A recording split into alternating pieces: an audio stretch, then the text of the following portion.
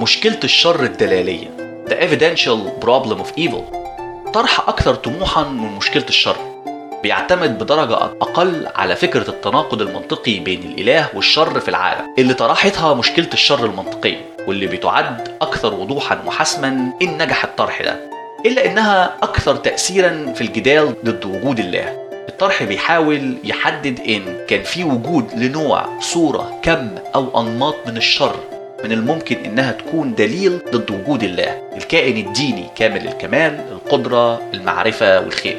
وبالرغم من إن كتير من الفلاسفة بيعتقدوا إن طرح مشكلة الشر على الصورة المنطقية تم دحضه من قبل دفاع حرية الإرادة البلانتينجا، إلا إنهم ما بيعتقدوش إن مشكلة الشر تم القضاء عليها تماما، وإشكالية الشر الدلالية أو الجوهرية بتستكمل صورة الجدال ضد الإله من منطق وجود الشر في العالم. الإشكالية الدلالية للشر من الممكن تصنيفها حسب نوع المنطق اللي بتستخدمه.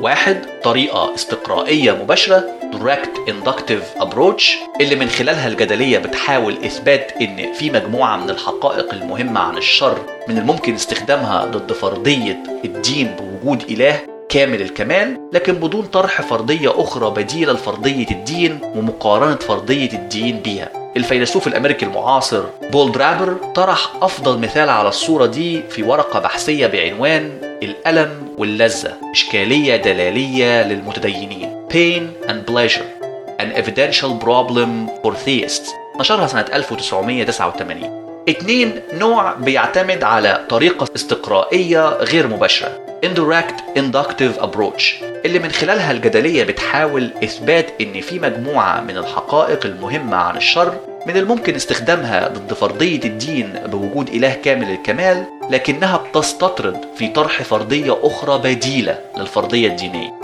الصورة دي النظرية طرحها فيلسوف الدين الأمريكي ويليام روي. الجدليات الدلالية للشر بشكل عام بتجادل من منطلق إن وجود الشر في العالم بيقلل من احتمالية probability وجود الله، الطرح الجوهري والأساسي لكل المنظومات الدينية.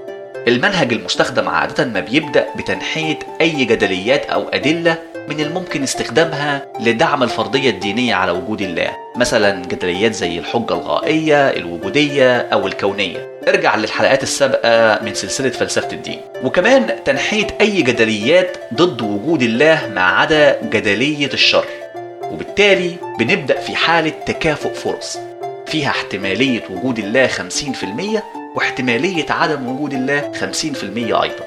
وبيصبح هدف الجدلية هو إننا نقيم قيمة احتمال وجود الله بعد ما بنفحص الأدلة الناتجة عن الشرور في العالم. السؤال المحوري إذن: هل الشر بيقلل من احتمالية فرصة وجود الله؟